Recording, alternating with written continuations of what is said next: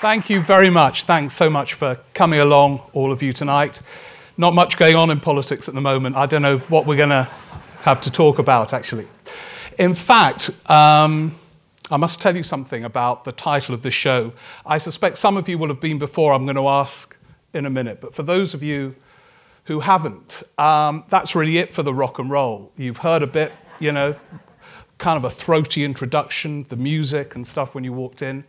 Actually, the whole rock and roll politics thing is meant to be a metaphor for politics all shook up, sort of shapeless and febrile and unrecognizable from the past. And when I kind of first devised the title, politics was really quite stable, actually. I think it was during the coalition period, you know, they were winning every vote, Clegg and Cameron were loving each other and all the rest of it. But various politicians recognized that I was doing this show and needed the metaphor to work of politics all shook up. So I got a call from Cameron last April saying, Steve, would it help your show if everyone thought it was going to be another hung parliament, and then I won, but only by a majority of 12, and would fall out with half my MPs by the summer? That would be fantastic, David. Thank you very much. I'll see if I can fix it for you, Steve. And then kind of towards the end of the election campaign, I got a call from Ed Miliband who said, I've screwed it up, haven't I? That will help you, because everyone thinks it's going to be a hung parliament. I said, thank you, Ed. That's really kind. And then Nicola Sturgeon phoned me up in the kind of, I don't know, about 18 months ago and said, would it help if we lost the referendum in Scotland and then destroyed every political party and dominated Scotland? So thank you so much, that would be brilliant. And then in about kind of June of last year, I got a call from Jeremy Corbyn who said, Steve, this metaphor rock and roll politics, it's all too stable, isn't it? You need it all shook up. Exactly, Jeremy, exactly. Can you help in any way? He said, well, I thought I might stand for the Labour Party and win. Thank you, Jeremy. That would be really, really fantastic. Then I got another call from Cameron and said, would it help if I actually kept my pledge to hold a referendum on Europe? That would be fantastic, David. Thank you very much. Sure, no problem. Then last night, as I was just kind of wondering what would happen today, you know, focusing on Europe and the referendum as we will, I got a call from Ken Livingstone.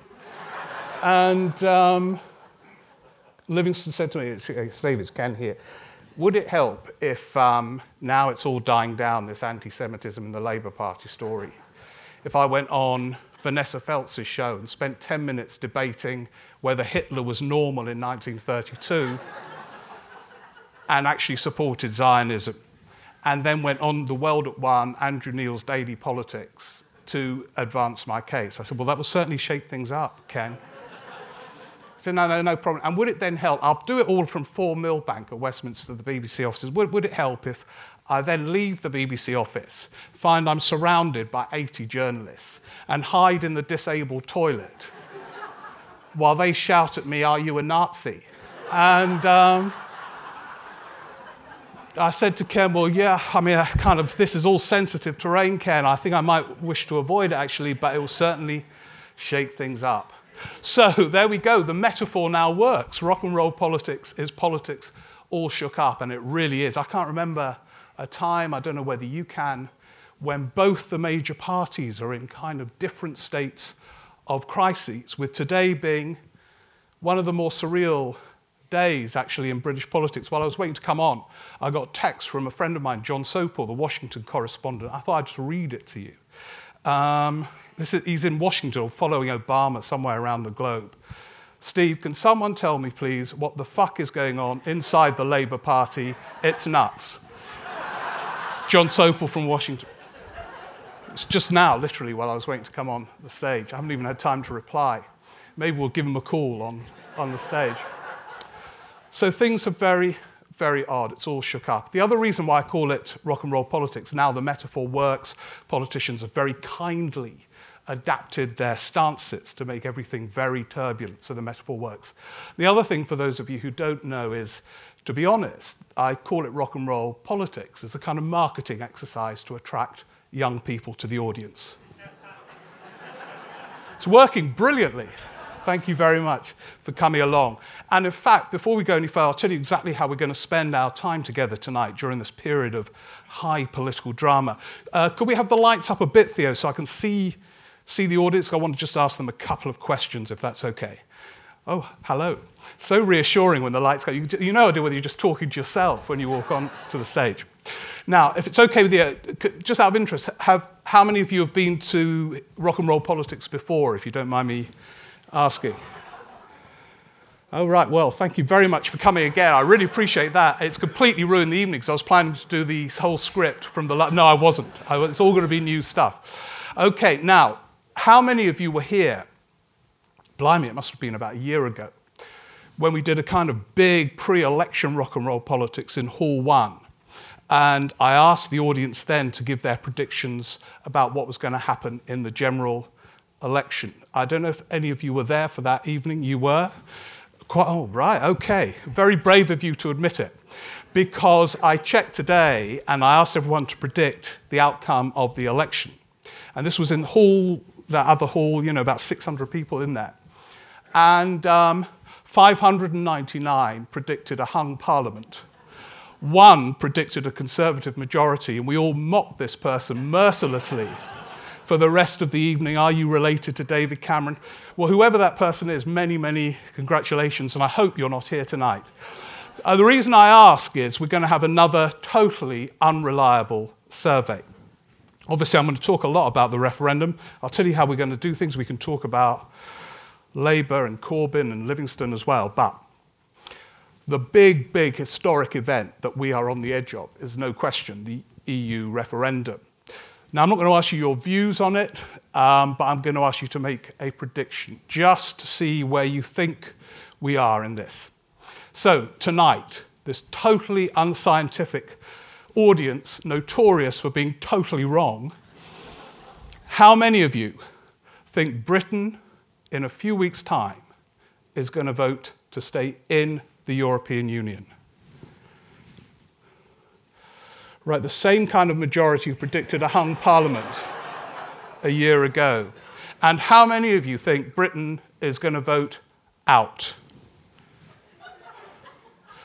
Right, I bet you lot have the last laugh. I mean, I don't know whether it will be a laugh if we're out, but I mean, that's a kind of interesting divide. So a vast majority of you here tonight think we're going to vote to stay in. I phoned my friends up from YouGov just before coming on.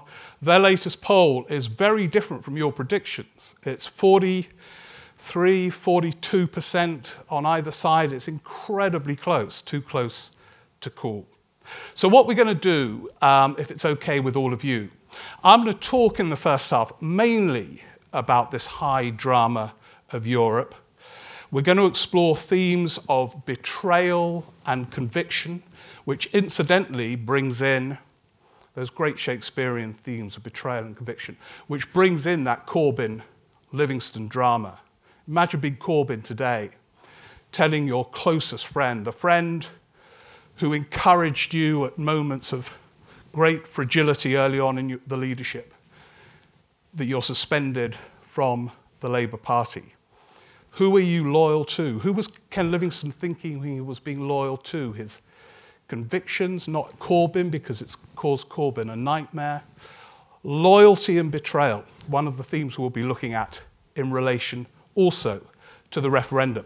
So for most of this half, I'll do some spiel. You can just relax, have a drink. Are you allowed to bring them in? I can't remember.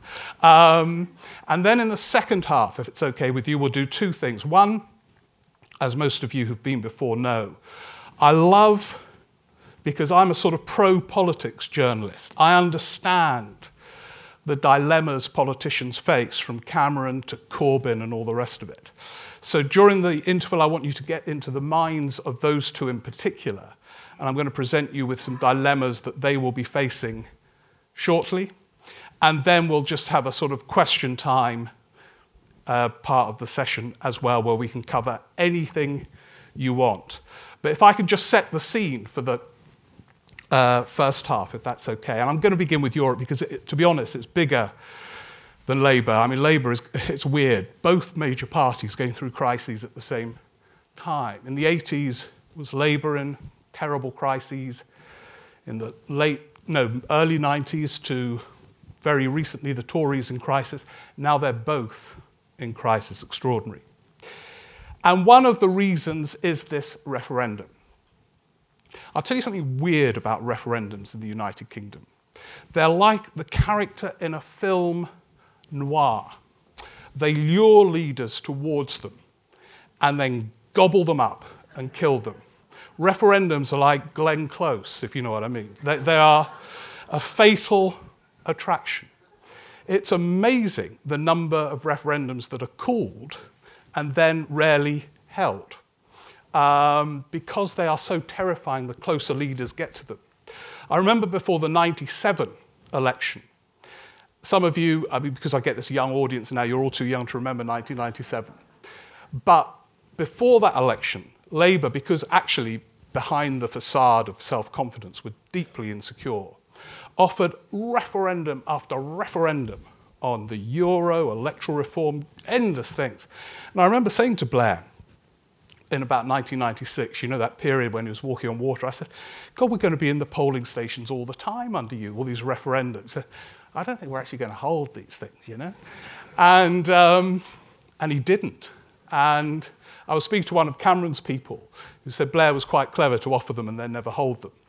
Cameron, of course, had no choice but to hold it. The level of mistrust in British politics and within his party is such that he had no choice but to go ahead with it, even though, of course, he didn't want to do it. And the weird thing about referendums is this. When you announce them, everything seems to fall into place, like the early scenes of Fatal Attraction. It's all going so well. And when Cameron announced a referendum, it kind of worked. It bound his party together. I think it probably did help him in the general election campaign. He was paranoid that he was going to lose MPs to UKIP, and he stopped all that from happening. But the problem with these bloody referendums, if you offer them, is, in his case anyway, you have to hold them. And that's when things start to go wrong. I'll take you back to January of this year. This is where we enter the kind of Shakespearean dimension of loyalty to whom and betrayal. In January of this year, Cameron was fairly confident that in terms of managing his party, he would be able to hold most of his cabinet together. He would have Boris Johnson with him in the referendum and most of his MPs. And week by week, he discovered that this was not going to be the case. In the case of Gove, I think he was genuinely torn. He was torn by that Shakespearean dilemma. Who am I loyal to? His best friends are Cameron and Osborne. He wants Osborne to be the next leader of the Tory party. I think he can dream on that front now, but who knows? And yet his conviction was that he was against the European Union and wanted to campaign to pull out, even though he knew that if he won that campaign, he would destroy his two closest friends and cause a crisis in the party to which he's committed. Who are you loyal to in politics? The great agonizing dilemma. Gove went for his convictions. But it's a wider question, who are you loyal to? Are you loyal to ambition? You know who I'm coming to next. Or principle, or a mixture of both. And with Boris, clearly, it was a mixture of both. I don't think it was pure ambition, although Cameron is convinced it is, and he hates him and would love to destroy him. But you can imagine, I gather he spent most of the weekend when he was deciding which way to go, Boris playing tennis with his sister. What do I do? What do I do? What do I do? And lots of Boris's friends said the problem with the idea of Boris leading the out campaign is that he believes we should be in, which is quite a big hurdle when you think about it. But actually, I think he does have doubts about the European Union. And that, combined with ambition, led him to betray Cameron. Conviction, ambition, drove him towards out. So suddenly Cameron was facing an entirely different sort of contest. There was a bonkers scene before Boris declared, and indeed before Gove declared, where Cameron asked his loyal friend, Oliver Letwin. Most of you won't know Oliver Letwin. He's behind the scenes. He's never allowed to do an interview because he speaks the truth, and that's dangerous in politics. So he's never allowed out. But he works behind the scenes, and he's a lovely, naive figure, deeply ideological, but very easy to get on with. And Oliver was assigned the task of wooing Boris by phone the day before Cameron was to see Boris to confirm that Boris would be on his side. And Oliver phoned Boris at his house. Parliament was in recess. About 4 o'clock in the afternoon. Boris, Oliver, wait a minute, hold on a minute, I'm going to put you on. And Boris said to Oliver Letwin, I'm going to put you on conference call. Wait, hold on a minute, wait a minute. And then Boris said, Michael Gove is here as well. And Oliver suddenly realized he wasn't part of a conference call to woo Boris, but part of a conspiracy to bring down, in effect, Cameron and Osborne. The next thing that happened in this referendum is Cameron had to lift the spell of collective responsibility. Now, we all know collective responsibility on the front bench is madness. It's a complete facade. Most of them hate each other. Most of them disagree with each other on a whole range of issues. But somehow or other, us lot in this room, out in the country, we need the spell that 24 hours a day, every day of the year, they agree with each other on everything. And the moment this spell is broken, and Cameron had hoped he wouldn't have to do it, the whole thing starts to implode. And we know this, incidentally, from, as I say, we hardly ever actually have referendums in the United Kingdom. We did have one in 1975 on Europe. And the then Prime Minister held it for exactly the same reason as Cameron has now, to keep his party together. It's the only reason why these are ever held, these referendums. And Wilson similarly had to let his cabinet argue in public. Wilson very cleverly called it an agreement to differ. Quite clever, because there's a sort of agreement in there, even though they were rowing like hell. And Wilson said to his wife, Mary, and his friend, Marcia, that always gets a laugh. He said to his friend, Marcia, he said, I imagine it will be very subdued, the cabinet will behave themselves, and then we'll all come back together. But actually what happened was this. Halfway through that referendum campaign, June 1975, Panorama, and it was watched in those days, by many, many millions, 8:10, BBC One, stayed, not that I remember, I was only about 2 at the time, but it's on YouTube, you should watch it. It's great. And in fact, it's a really great theatre. Anyway, Panorama, David Dimbleby chairing it, he was about 90 then, had Roy Jenkins, the then Home Secretary, debating live with Tony Benn, the then Industry Secretary, in the cabinet. Unprecedented. And Wilson sat down with Mary and his friend Marcia. No laugh that time. And Wilson said, be quiet, I wonder how this will go. And anyway, all hell broke loose. During it, live on this peak time programme, Roy Jenkins said to Tony Benn, I've found it increasingly difficult, Tony, to take you seriously as an economics minister. You clearly have no understanding whatsoever of economics. This was to the Industry Secretary in his own cabinet. And then Ben said to Roy Jenkins during the thing, with every respect, Roy, you're not telling the truth. You're not telling the truth about the transfer of power from Westminster to Brussels, and you're deceiving the British people in front of their eyes. And only afterwards will they realise that, by the way, the Tory party now is Bennite. Michael Gove uses exactly the same arguments as Tony Benn.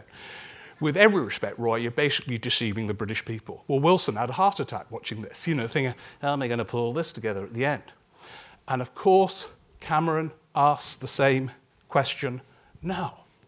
How do I put it all back together again? He feels, Not only betrayed by Boris Johnson, but furious with Boris Johnson. He feels in a different way towards Gove, but his feelings are beginning to change. At first he thought, well, I understand where Michael's coming from. He's a committed outer, he always has been. But as a campaign intensifies and your future is at stake, it gets tougher. And now Cameron feels kind of betrayed by Gove as well. I don't know if you noted, Cameron's wife, what's her name? Anyway, and Gove's wife, Sarah Vine, fell out. And it gets tense and personal because people begin to feel betrayed when other people think they are being loyal to something else, their convictions.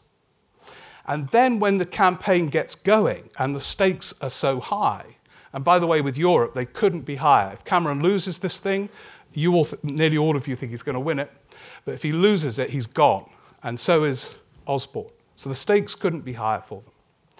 So their whole focus becomes on this referendum. And they say to themselves, Cameron and Osborne, day in, day out, the key thing now is not to make any mistakes. And when politicians say that, they start making terrible mistakes. And this, of course, is what has happened. The first thing that happened was George Osborne's budget. Now, Osborne, in that budget, and some of us have heard from the outgoing Permanent Secretary, Nick Macpherson, on this, Osborne's budget was aimed not to upset anyone. He wanted to do all kinds of radical things about pensions. He ached to stand there because the spring budget after an election is normally when a chancellor can do radical things. And he ached to say, I'm going to transform the British economy with this budget. It will show the Conservatives with an overall majority can deliver for all the people. We're all in this together with a radical reform. But he didn't dare say any of that. No, he didn't touch the pensions. People came to him with other radical ideas. No, we can't, after the referendum. And he thought his budget was bomb-proof. And, of course, it was the exact opposite. I've never known a budget unravel so quickly. And in a way, it was kind of obvious, really, wasn't it? I mean, you would have thought it didn't take a genius, given that in the summer, when he announced cuts to the tax credits, it kind of unwound within about 48 hours. That to announce cuts to disability benefit would not probably go down that well, especially when you've got a group of Tory MPs out to get you. So he announced this budget. This is a budget which does absolutely nothing and intends to offend nobody, but I'm cutting disability benefit on the poorest people. And of course, as you all know, all hell broke loose. Totally unexpected. They thought it would go down smoothly, would hardly make a ripple. And then Ian Duncan Smith resigned and said, we're not all in this together, which baffled Osborne because apparently Ian Duncan Smith had developed the policy that he then resigned over. But this is where people start behaving so oddly. In the tension of these fatal attraction referendums, weird things go on. And it's getting weirder and weirder. Take the case of Jeremy Corbyn, who's had this another agonizing 24 hours. He really liked McDonald's PPS, who he had to withdraw the whip from yesterday. Livingston, as I say, after Tony Benn, Livingston was one of his kind of heroes, really. There he is, finally getting somewhere in the Labour Party, the very top, supposedly pulling all the levers. And what does he have to do? He has to dump his ally, Ken Livingstone. This is kind of, who is he being loyal to? Who's betraying whom? And on Europe, it gets really Shakespearean. As I say, if you want to understand Corbyn, I don't think he's a Stalinist or a Trotskyite. His hero is Tony Benn, who faced Roy Jenkins in that panorama. Tony Benn was a committed outer. And I suspect if you kind of had a glass of carrot juice with Jeremy, he doesn't drink, you would soon detect that that's where he is too. But there he is, having seized the crown unexpectedly. When he stood for the leadership, he and McDonnell and those other Labour MPs all sat around saying, Jeremy, it's your turn. Jeremy said, must I? I've got a walking holiday planned. He said, no, honestly, it's 4 weeks. And Jeremy said, well, what about my allotment? And McDonnell said, you'll be back at your allotment by the beginning of September. He said, but I'll lose the cucumbers. He said, but grow them in September. He gets the leadership. Every supposed lever is his. And instead of being able to pull any of them, he finds he's having to dump his closest allies and at the same time put the case for Europe when he probably, if he was following conviction rather than loyalty towards party unity, he would be arguing for out. And when he argued for out, there was a sense of an event because he hadn't done it, hadn't referred to this referendum as if it wasn't taking place. It was about 10 days ago, he gave a speech, quite a cleverly framed argument. And it was a completely mad sequence, like Ken Livingstone in the disabled toilet today, refusing to answer questions about Nazism. There was Corbyn giving a speech on Europe that he probably personally disagreed with. And in number 10, there was Cameron cheering him on. Come on, Jeremy. Show them you can do it. This is brilliant. And he said to his people in number 10, no attacks on Labour today. We want Corbyn to triumph. And of course, there's a logic to the madness. Cameron needs the Labour vote to win the referendum. He needs Corbyn to become an authoritative figure. So there is Cameron in number 10, aching for Boris to fall. Apparently, the happiest moment almost of his life was when Obama implicitly attacked Boris at their joint press conference by explaining why he had removed Churchill's bust from the Oval Office. And it was a, absolute direct attack when he said about Churchill, I love the guy. It was an attack on Boris, and Cameron could hardly contain his excitement. And I'm told that in the press office, they were sort of getting out the champagne and cheering. So there they are, they're awaiting the fall of one of their own and aching for this left-wing Labour leader to become an authoritative figure in the campaign. And then it gets weirder and weirder, this referendum campaign, because we don't actually hold them very often. You then have to pose the question, what constitutes a win in a UK referendum? Now, number 10 are planning, if they win this thing by a single vote, Cameron will be out there saying this is a great triumphant win that ends the argument about Europe forever. Well, all I can say to that is dream on. If it's a close outcome, it solves nothing. So they've all been through all these contorted agonies for months, years, and then nothing is solved. If you look at the 75 one, it's very interesting. Harold Wilson said in 75 that this referendum will be legally binding on all future parliaments. Well, within 5 years, his own party was campaigning to leave the European Union.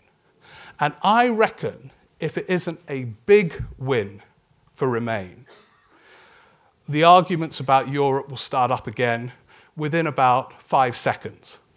And the Out campaign will sort of claim a moral victory. So they've got to win it big, Cameron, Corbyn, and everybody on the inside. And by big, we know it's got to be more than 10%. Look at Scotland. Everyone went to bed that night, they've won by 10%, the status quo.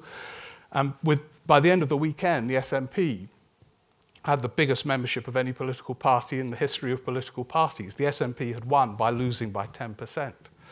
So they've got to win it big. And even though you've all predicted, nearly all of you, that he's going to win it, I bet most of you don't think he's going to win it by a huge amount. Well, let me ask you, do any of you think that it's going to be won by more than 10% by Cameron and co? Oh, yes? Why do you think that out of interest? Hunch, more than 10%. Well, that should do it. That should calm things down for more than about 5 or 10 seconds. But you see, once the whole cast of the collective responsibility has been broken, it becomes harder and harder to recast the spell and make us believe that they all adore each other. Now, that's if it's in.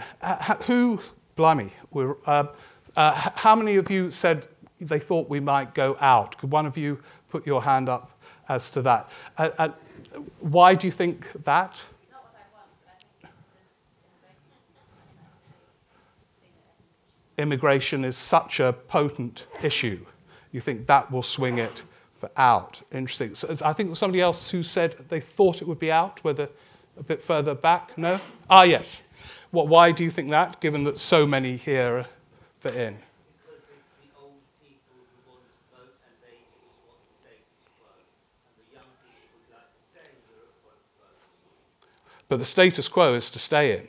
Not for them. And the older people who think see out. They want out and to stay. That's how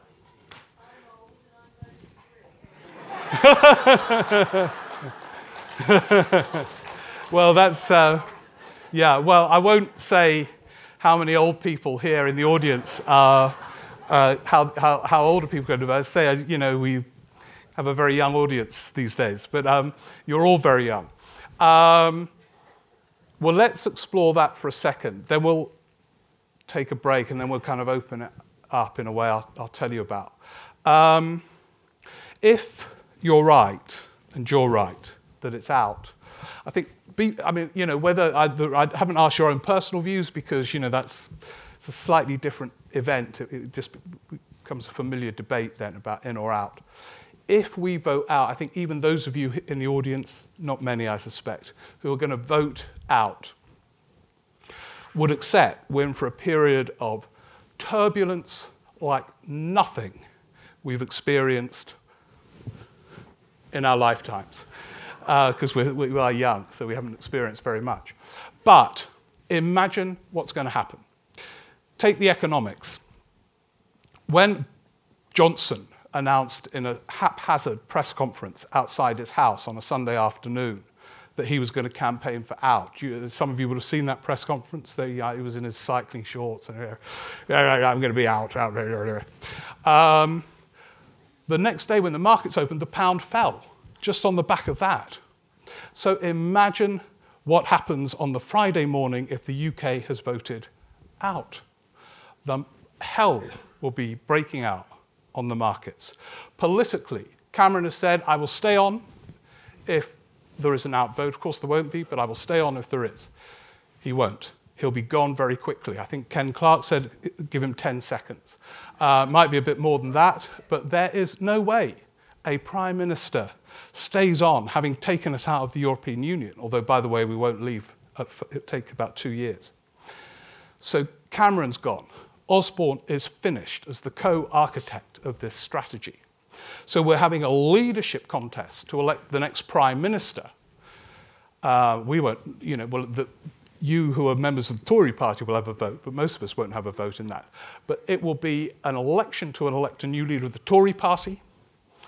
As the negotiations begin for Britain to pull out of the European Union, and Nicola Sturgeon may say, right, this is my moment where I have an excuse. Oh, by the way, everyone talks about that scenario of Scotland pulling out of the United Kingdom in a second referendum. Highly likely, although the oil price doesn't really help her. But David Davis, who I often quote here because he's always phoning me up with interesting insights, the Tory former Shadow Home Secretary. He's put a very interesting alternative scenario. What if the UK votes yes, but only on the back of Scotland? That England has actually voted no, but because the vast majority in Scotland are going to vote in. He said all hell's going to break loose in England. So there are kind of he's kind of quite excited by that prospect, I think. He said to me, David, he's a very intelligent, thoughtful Tory. He's written an interesting book. It's about to come out. But he said to me he's always wrong. And he said to me, I first knew him about 20 years ago when I was at the BBC, and he said, Steve, I can guarantee the drumbeat of English nationalism is getting louder. Well, I've never heard it since, you know.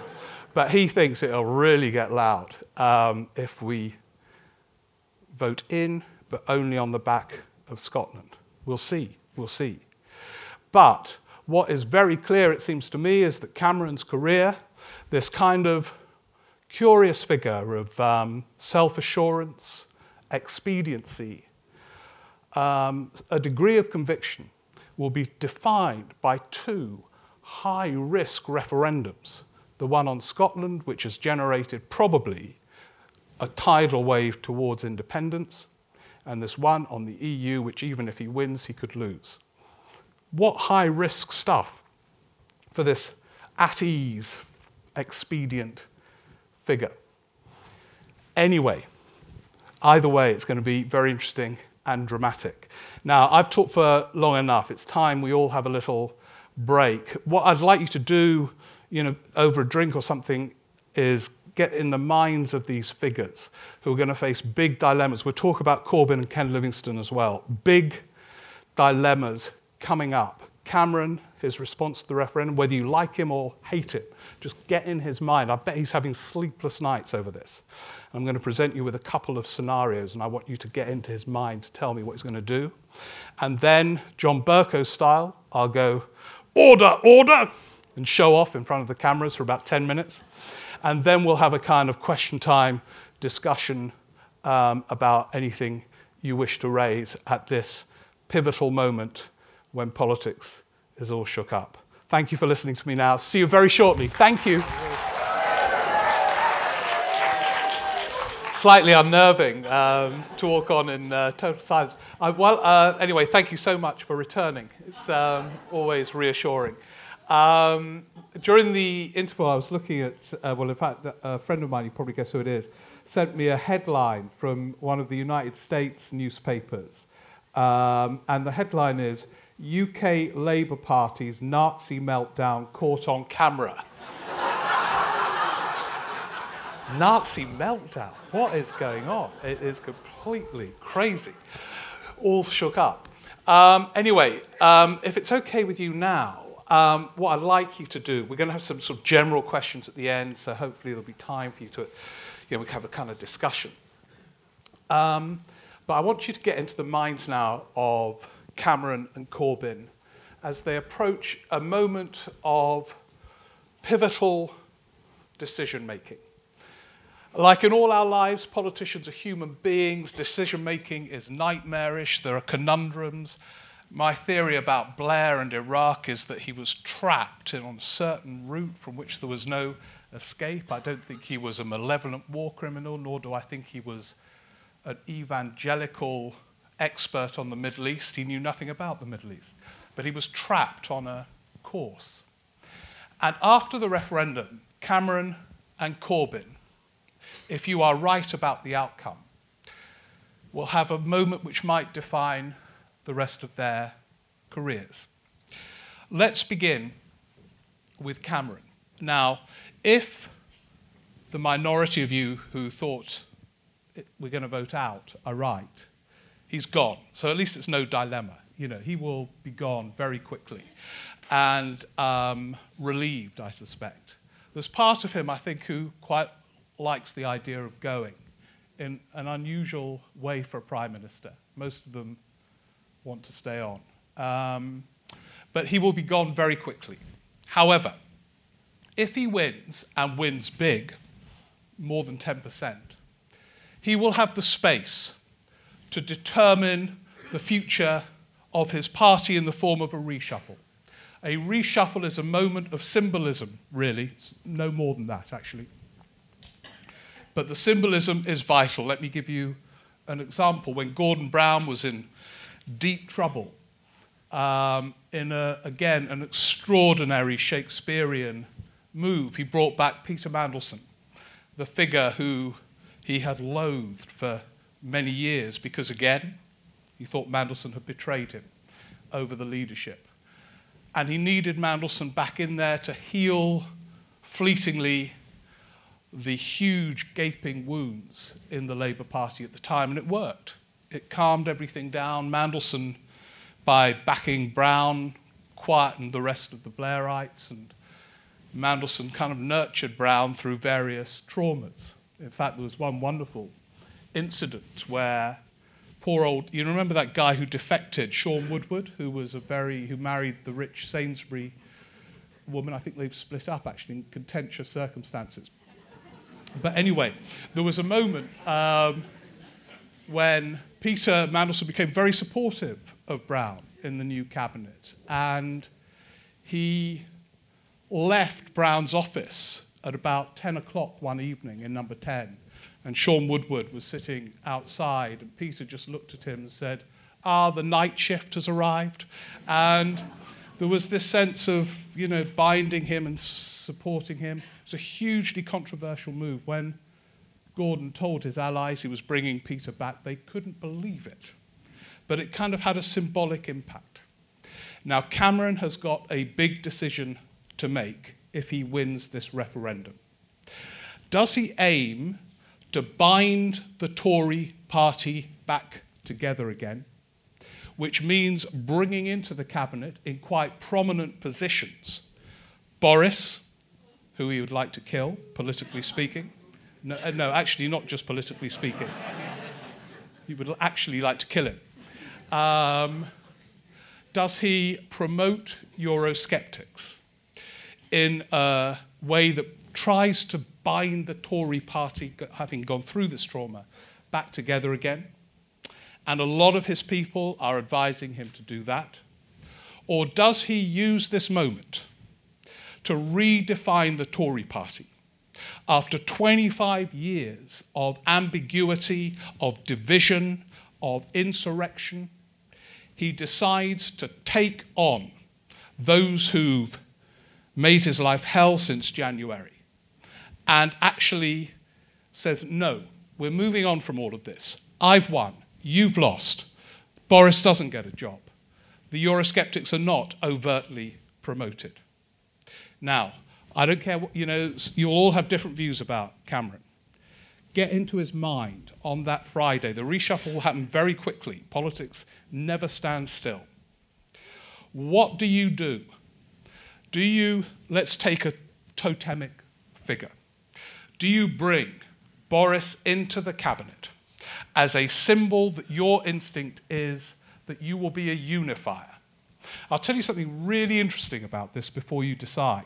You've got about a minute to decide while I'll tell you this.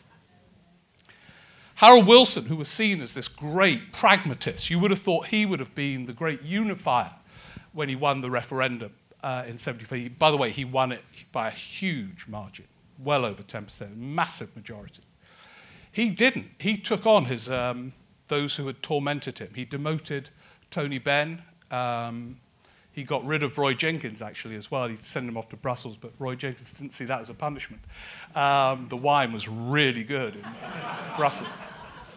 So he decided to do the sort of, right, let's take these bastards on. People like Matthew Parris, who Cameron rates and listens to, is urging him to take the bastards on and refashion the Conservative Party in a way it hasn't been since 1979, really. What do you do? Now get into his mindset. Right, you're Cameron now, whether you like him or not. It's not whether you think he's great or bad. Just get into his mindset. This will happen the weekend after the referendum. He's won it. Let's say, what's a kind of respectable win? 9, 10%, something like that.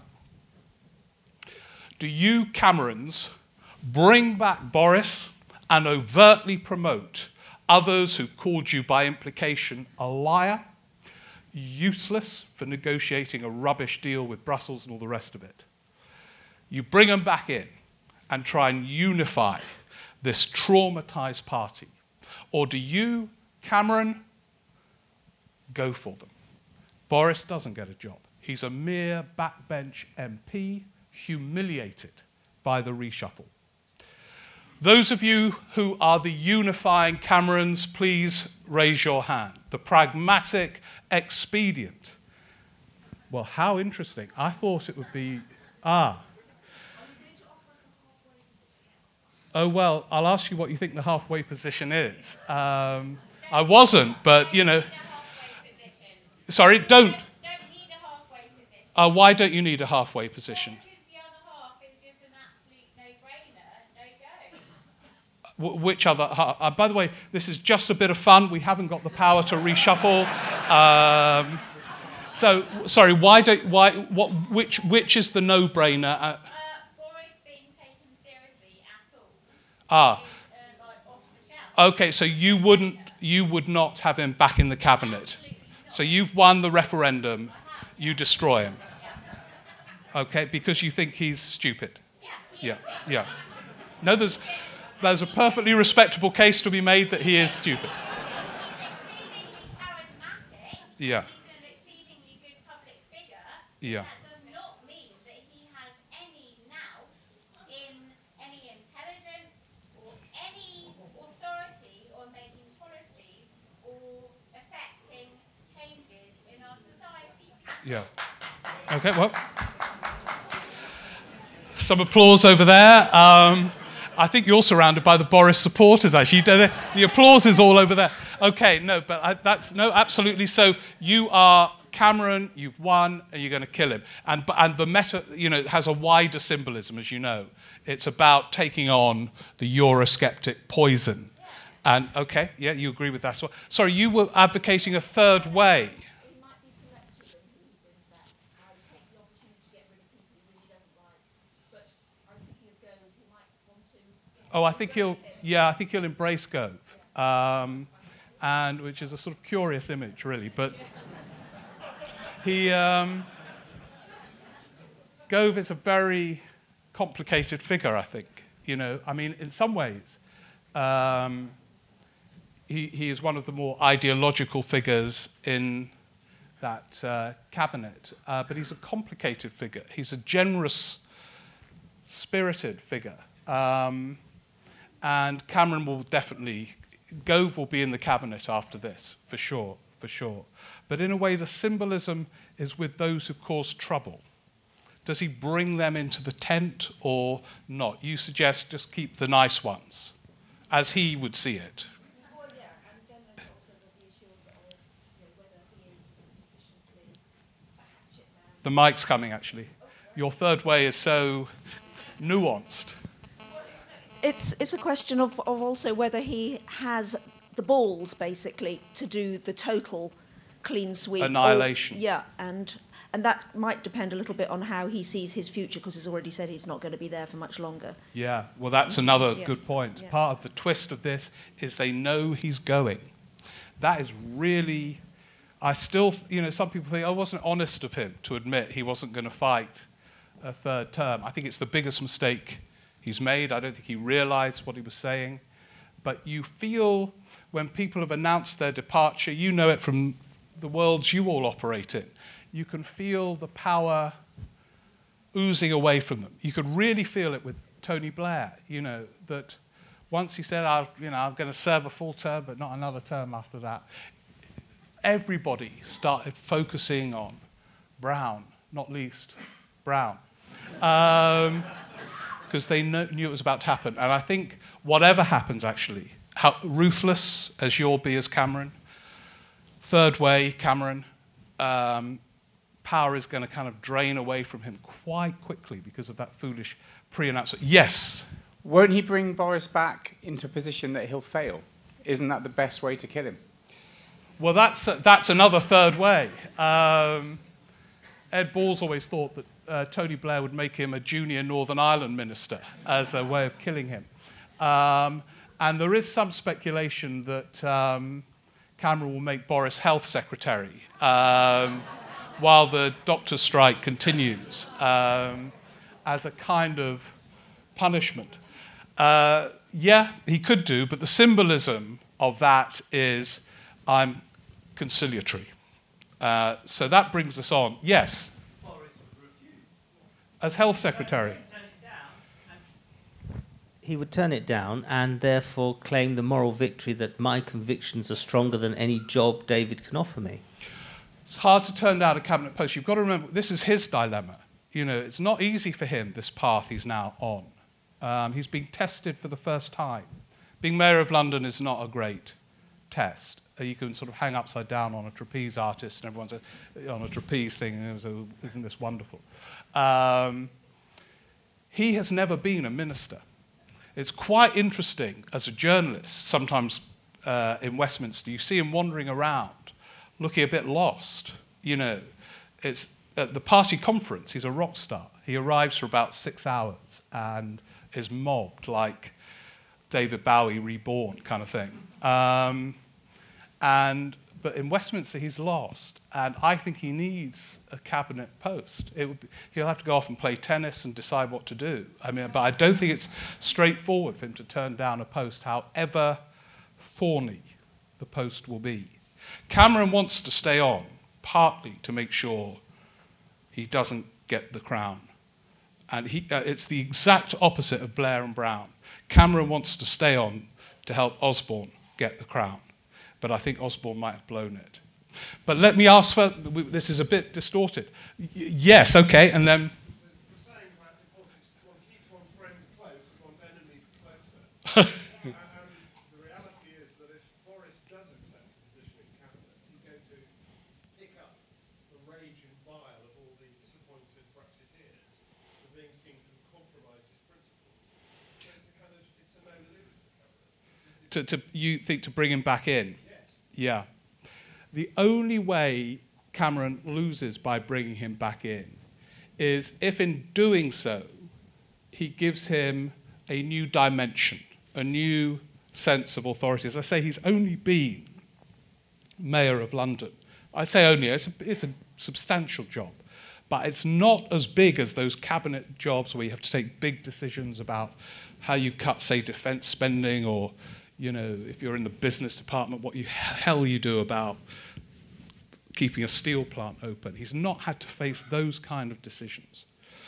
And he would have to as health secretary, for example.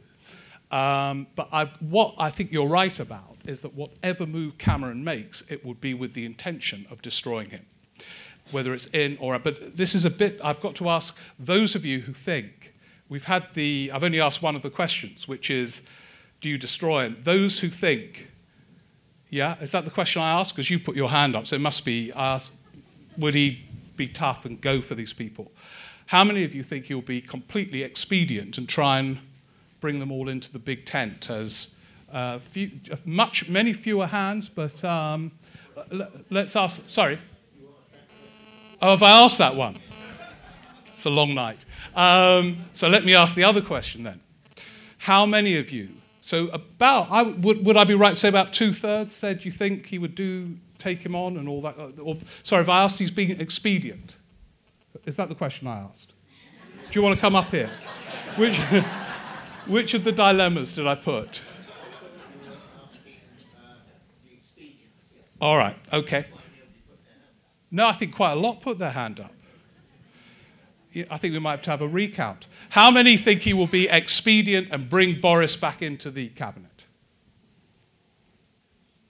How many think he will be tough and take these bastards on as he sees it? Jonathan Dibbleby will say about half and half. No, it's not. It's a big majority. Right, okay. One of those of you who've just put your hand up, well, right at the back there. Hello. Hi, Steve. Hi.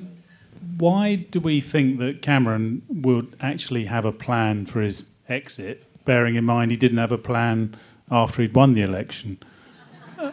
And, you know, it assumes he's got balls and he doesn't. So, Or brains, right. Well, let me answer that very precisely. All I can tell you is whether brainless or ballsless, is that a word?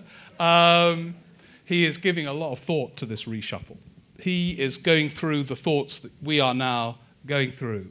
Because, as I say, it's a moment of space. In politics, the stage is cluttered quite often with dead bodies, but lots of bodies, including the media, the hysterical UK media. And you rarely have space. And this might be, if the majority in this room are right, a bit of space. So all I can say is he's giving this some thought. Now, he might get it wrong. The reason he seems unprepared about this second term he's got It's because he assumed there would be a hung parliament, like all of you this time a year ago, except for one of you. So he wasn't prepared for this majority. They were rushing out with these silly statements during the election campaign, Cameron and Osborne, on the assumption that they could say that bloody Nick Clegg has blocked it, we can't do it. Suddenly they've got to do all these things. Now, it's only sinking in that with a majority of 12, you're going to have trouble left, right, and centre. So I think that's why it's all so haphazard now. But he is giving a lot of thought to this reshuffle. Yes? Do you know if he considered resigning if there was going to be another hung parliament? Or No, he was hoping if there was another, he assumed there would be another hung parliament. He was going to resign, obviously, if that hung parliament led to a Labour, Lib Dem, with a bit of a nod and a wink from Nicola Sturgeon coalition. And he had prepared a resignation statement, famously. It's been published. Quite well written, actually, his resignation statement. The one thing they didn't expect was an overall majority. They were really surprised. Linton Crosby told them they'd get an overall majority. They didn't believe him. I gather George Osborne kissed him on the Friday morning, which is something Linton Crosby is still getting over. But he was paid well enough to compensate. So they weren't expecting this. And it's gone through two stages psychologically with Cameron and Osborne, and the two of them are kind of tied together. The first one was obviously a kind of euphoria. History would now register that Cameron had won an election. He thought he would go down in history as another failed leader. But the euphoria has now changed completely to a recognition that in a way he's got a party that's harder to manage now than under the coalition, when he could always blame Vince Cable. If something went wrong, he just said, if only Vince Cable wasn't, I could deal with Nick, but Vince Cable makes things simple. Can't do that now. And I think he's finding it really hellish. So you've spoken. Does someone else want to? We need to move on very quickly, but yes. You seem to think that Brexit might actually happen, but if you look at what I'm not. No, I don't actually. I mean, I don't know. I'm giving up predicting things. I mean, well, if you had asked the question, why do all the people here think that Brexit won't happen? And one of the do you think reasons it will or not? No, it will not. No. Right. And the reason why is because I'm influenced by what the bookies think, and all the bookies are spot on this. Yeah. And secondly, that the pound against the euro has been rising inexorably, which means that big money is on this. In other words, the marketers think that in fact Britain will stay within Europe. Yeah. So my view is that it's likely that we'll stay in Europe. Yeah. Okay. So what would you do if you were Cameron? No, don't answer. But I know, yeah. Well, if we do, this gives Cameron some space. Anyone who hasn't spoken before we move on to Corbyn's dilemma? Yes, the guy at the front. Could you just wait for the mic? Because.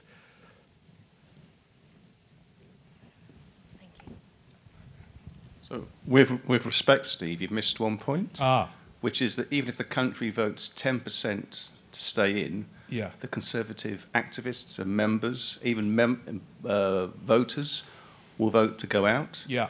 Cameron won't have the space to take on the outers. Yeah, that is a good point, actually. When I said he might have some space on the political stage, you may well be right. There will be no space on the political stage.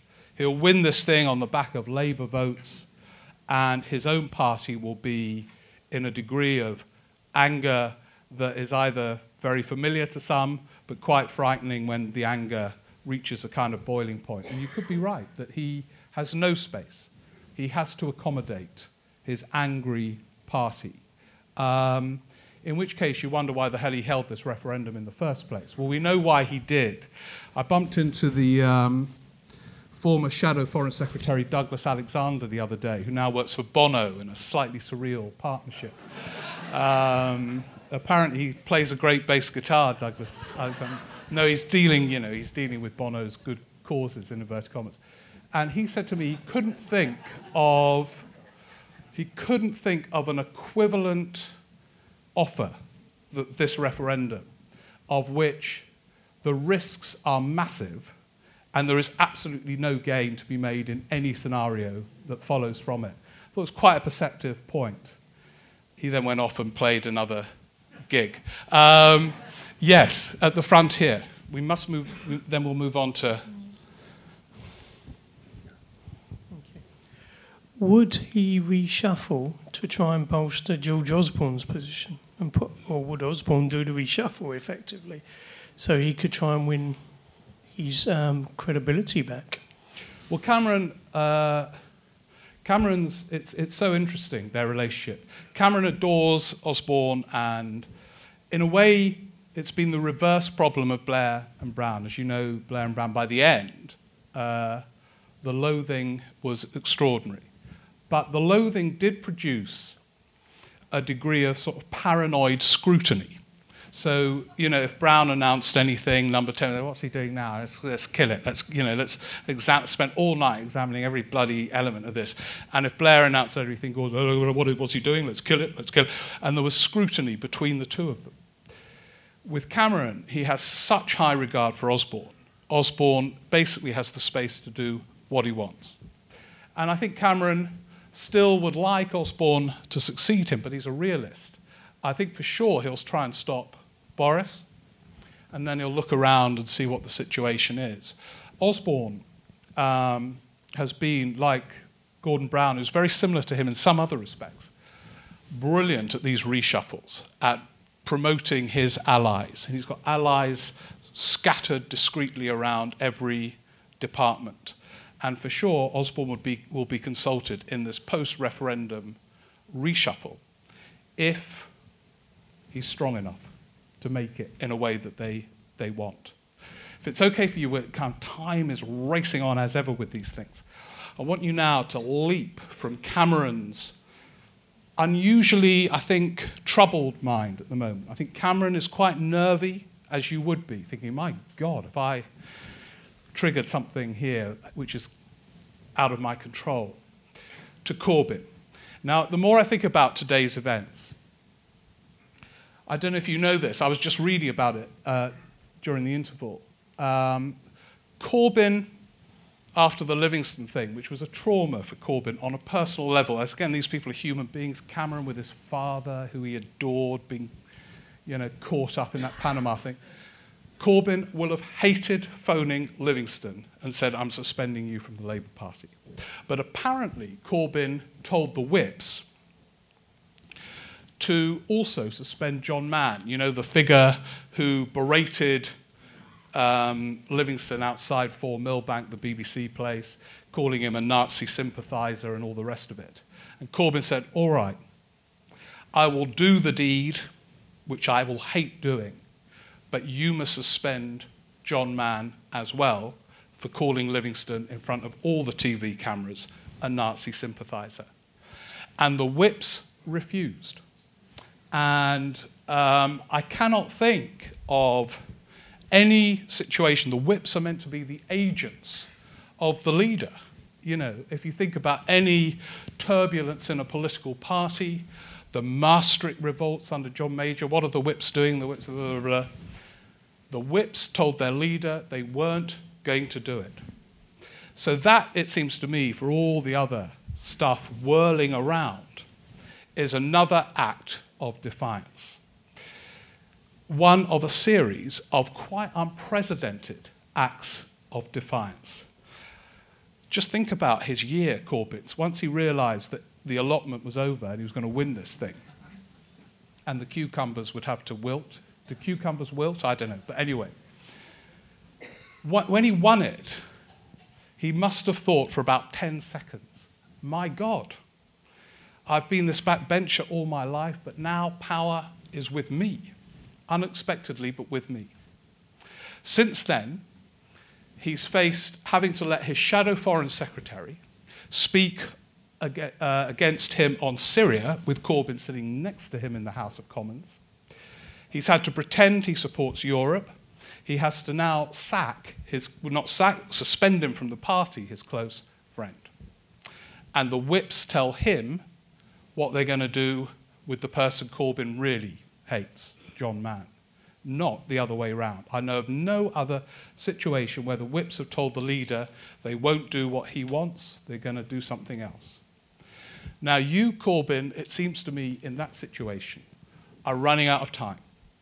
However much you have the support of the party membership, something quite weird is going on and undermining. So, you too have a reshuffle, which he's going to do after this referendum.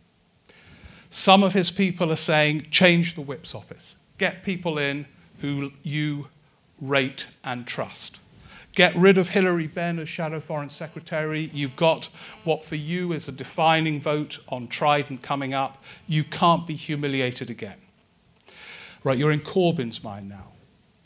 Do you do the dramatic act of recalibrating that front bench to represent you? Or do you, Corbyns, feel too weak to do very much at all? And you fear that if you do very much at all, you will trigger a revolt that becomes unstoppable. That is a dilemma which his team agonize about all the time. I don't know the ins and outs of it, but I'm told that people like Seamus Milne, who used to write for The Guardian, now is press secretary, urge him to be, go for it. Let's have no more Hilary Benn as Shadow Foreign Secretary. Let's have a whip's office that do what we tell him to do. Corbyns, you're all Corbyn. You thought you were going to be on an allotment and going on walking holidays. You've become leader of the opposition. You never thought this would happen. Do you, in what might be your last chance, appoint a team of total loyal figures, which means sacking Hillary and others? Or do you think you are too weak to do that and you just stagger on, knowing most party members support you? Corbyn, which Corbyns go for the ruthless reshuffle?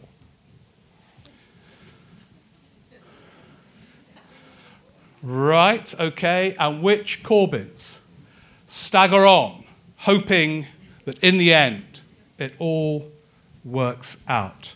Okay, I think a majority are for staggering on and hoping it all works out, whatever that means in the current turbulent state of politics. Those Corbyns who put their hand up to say that they were for a dramatic headline-grabbing, in effect, purge of your dissenters, of which in Westminster there are many.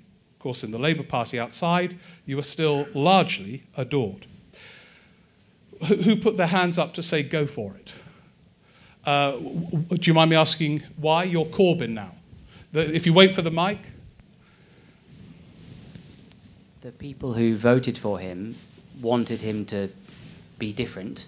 He has no choice but to be different. So if he's going to not do anything, he will disappoint those people who supported him. So he has no choice. He has to. He has to do it.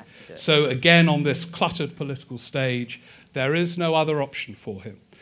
It's quite interesting because while he is both ideological and committed, I'll come to you in a second. In fact, if you just get the mic ready. Corbyn, as some of you know, I mean, some of you probably know him. He only lives 5 minutes away. He's quite a nice bloke. So, for example, in January, there was every intention that he was going to sack Hilary Benn. And do you remember he had that long reshuffle that lasted about 8 days? And he invited Hillary in, and Jeremy said, well, Hillary, he's known Hillary for years in a sort of Freudian way, the son of his hero and all the rest of it. That was all very difficult, Syria. Perhaps it would be a good idea if you did another job. And Hillary said, well, with every respect, Jeremy, I only want to do this one. Jeremy, fine, absolutely fine. You carry on. And so, because he's never had to be ruthless, and he's a nice... I mean, he's been ideologically rigid, but he's never had to be ruthless. He's never had to manage people. And I think he will find it really difficult. But you think he's going to sack a lot of people. And you just think he's got no choice but to. Anyone else on that? There's going to be a dramatic moment, and perhaps it will be the defining moment, yes. And then at the back. Oh, sorry, yes, sorry, I forgot, yeah. You go first. It was just in response to the gentleman's point, which was, you've actually jumped forward to the Euro election, but there's a bunch of elections next week. Good point. And Labour will be battered in those elections. Good point. And in that situation, I don't think there can be any call towards Corbyn. Corbyn's got to start looking to rally his own position. And the fact that you've mentioned the whips, which I only heard about just now... Yeah, me too. That shows how people understand when you're knocking on the doorsteps just how unpopular the guy actually is. I think the only chance of him, a purge to him, is for the birds, to be quite frank with you. Okay, so very different view there. If we go to the back and then to the front. Yeah, I think there was someone at the back who had their hand up. No? Yes, okay, over there, please. I think the hand, yeah, right at the back, and then we'll come to the someone. I guess the rationale was now or never, if you're going to survive. Now or never. So you think he's got to do it? Yes, again. Now. And it is really interesting, because if you're right and they do badly in the elections, perhaps your theory there's got no space other than to do it. It's the exact opposite. He's got no space to do it. You have to be successful. You have to have the authority of electoral success, I think, to do it. So I think you might be right if you're right about next week. Yes? Yeah. I think in terms of the sort of the interest of the party, ever since Corbyn's victory in September, I think the right has actually caused nothing but problems for the party. I mean, I think Yvette Cooper, Chuka Umunna, that they threw the toys out of the pram from the beginning. They were some great talents, but they decided to leave. This latest kind of John Mann incident, I mean, he has caused as much harm to the party by calling someone else in his party a Nazi sympathiser. That is as much harm as defending racism. That it's completely. I think there is a case to actually maybe face up to this section of the party which wants to see his downfall. Okay, so you think he should stay and take him on?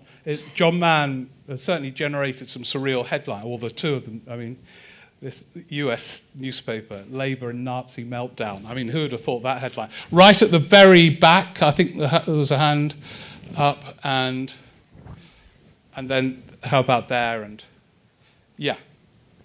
Hello. Just wondering how you see this ending. Obviously, Corbyn has this, can't win round the PLP. So how does this end?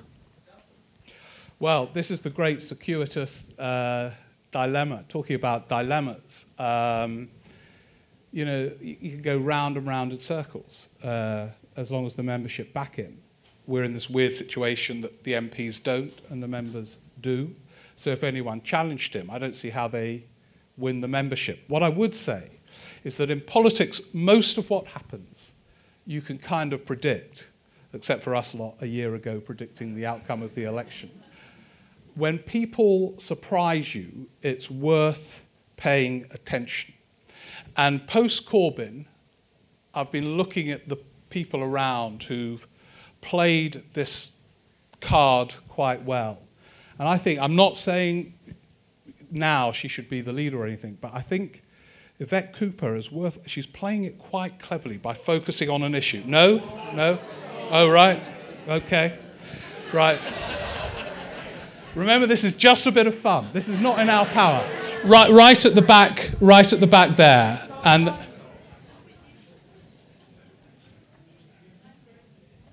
hello, Steve. Hi.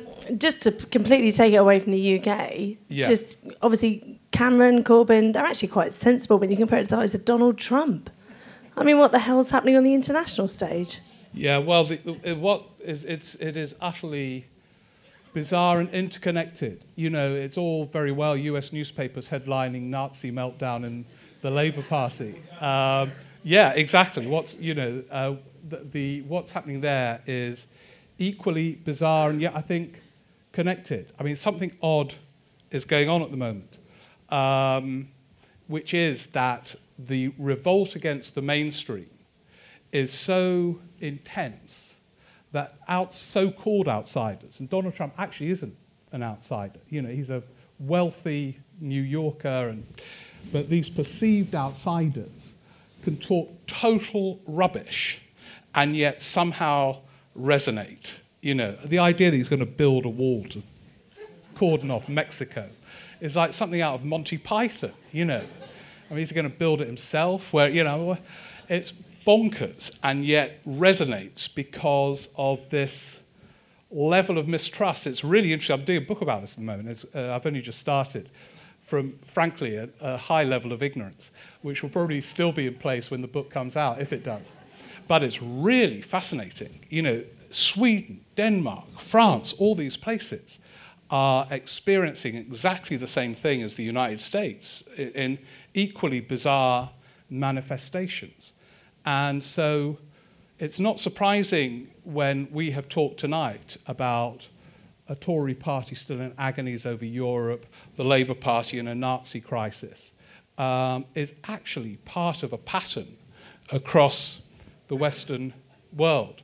My theory is actually that Trump and others have heard that I want this metaphor to work, and they're doing it on a global scale. So me and Bono I'll replace Douglas Alexander, and me and Bono will be doing stadiums in the United States and Stockholm. But you're right to mention it. We can become too insular here. There is something weird going on in the UK. Look at the SNP. Weird things are going on, but they are everywhere, which is why it's so important that we keep these events going so the metaphor can follow the actual events.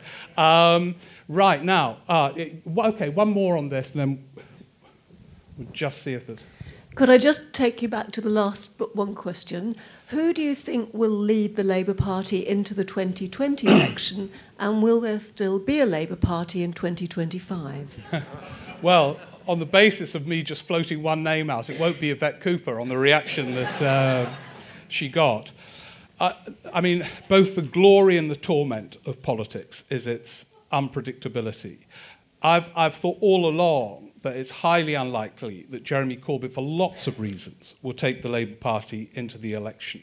I don't want to sound ageist in front of such a young audience. It would be inappropriate. But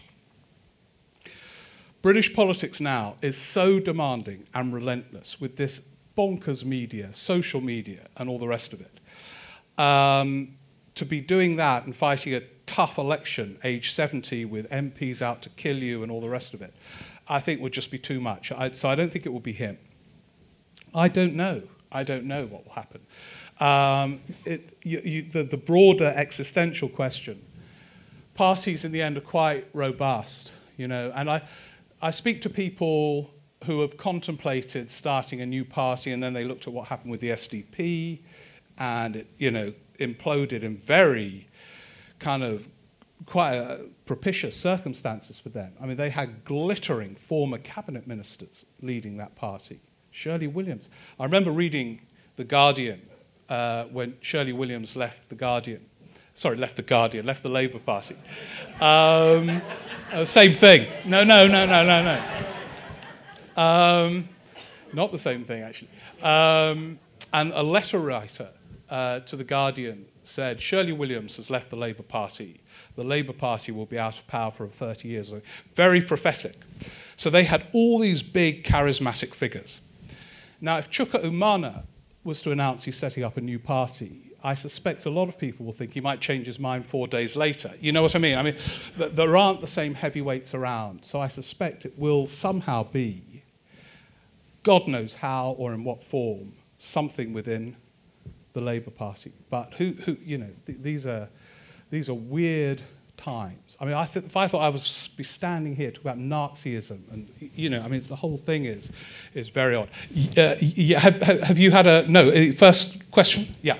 I've still got Jeremy in my head, so I've got to get out. Absolutely, you're still Jeremy. Yeah. Will John McDonnell be Jeremy's Yago? Well, yeah. Well, this is again a very, very interesting question.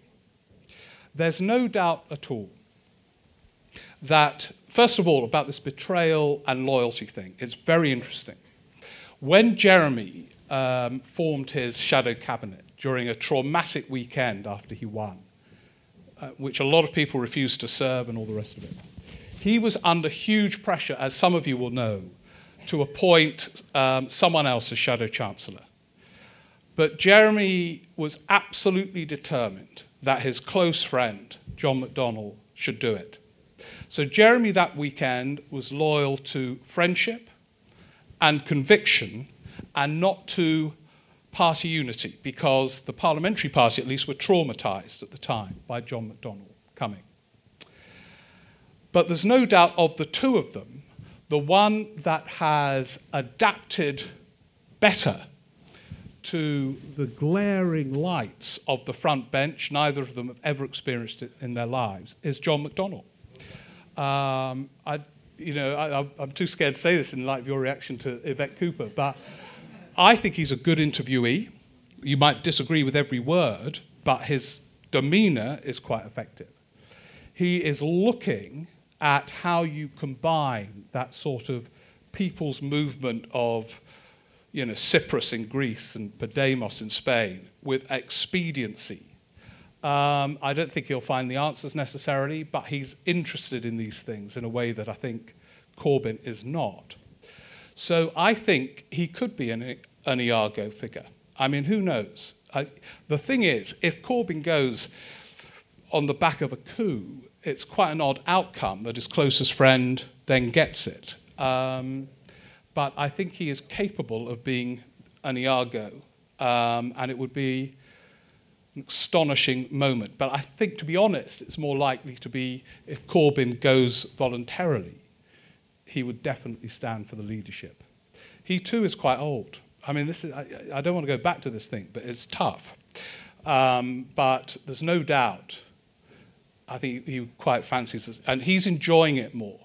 I think Corbyn is torn from hating lots of it.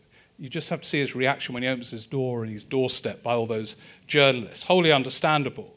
But if you're leader, these are the things that you've got to put. I mean, normally, before all this happened, he used to go on his bike, cycle to Westminster, vote against the leadership, cycle home, and then go to his allotment for the weekend. Now he opens the door and there's sort of 80 photographers saying, "Corbyn, are you a Nazi?" And, and he clearly hates all that. He will have hated shafting Livingston today. But of course there are bits of leadership that are utterly mesmerising and intoxicating and hard to give up. So we'll see, but I think it is possible. And if it were to happen, it would be an act of Shakespearean drama yet again on the stage. Just before, we're running out of time fast here. Has anyone got anything else? Bercow. Order! Order! By the way, you'll all know this. I tell this anecdote, so I won't tell it, but I might do, about Bercow and Cameron's theories. Cameron hates Boris, but Bercow's pretty close in the hatred sphere. And he's got this theory that Bercow, during Prime Minister's questions, has clocked that the TV audience peaks at 12 minutes past 12 and interrupts at 12 minutes past 12 every Wednesday. Now, since I've said this anecdote, people sometimes text me to say, "I've got my timer out, you're absolutely right, Bercow's up at 12 minutes past 12. And at 12 minutes past 12, Bercow goes, "Order, order, will the honourable gentleman sit down, do some yoga, take some sedatives, and stop showing off? The voters hate it when we're showing off. Hello?" Anyway, order, order. Has anyone got any other questions? We're almost out of time. Yes. Who's going to win? Well, as someone over there pointed out, I think it was you, wasn't it? We're actually, this is what's so silly about politics at the moment. We're in the midst of an election campaign where every single person in the UK has a vote. I mean, normally this would be mega. Because we're in a Nazi crisis and an EU referendum, no one's paying any attention. Everybody at Westminster and the polls suggest that Sadiq Khan is going to win in London, and by quite a substantial majority. I'm told he was absolutely freaked out by the Ken Livingstone drama today and tweeted within about 10 seconds that Livingstone should be kicked out of the party, I think. And so it shows there's still a high level of nervy feeling around. But everyone I speak to, including Tory MPs and so on, assume he's going to win it. But you're right, the assumption is that elsewhere in England, and Scotland's just, out on its own at the moment, elsewhere in England, Labour are going to, I think the prediction is, lose seats at a point where they should be gaining them. But that's the prediction at the moment. I think right at the back, have you asked one already? Very quickly, because then we'll come over to those who haven't. Is Dave Miliband going to come back on a white horse and be the next Tony Blair? Oh, blimey. That got more negative reaction than when I mentioned Yvette Cooper. I think there's part of him who would like to. The Milibands are a very curious mix, the two brothers. I've known them for years and years. And they're a curious mix of genuine humility and modesty, and an awareness of their limitations, and gargantuan vanity and ego at the same time. It's a very odd combination. So things can go wrong for them. Like, do you remember David, when he was seen as the next leader, being photographed with his banana, and then he didn't make a bid when James Pennell resigned? But somehow there's a part of David who would like to do it and be seen as the great saviour, partly to torment his brother.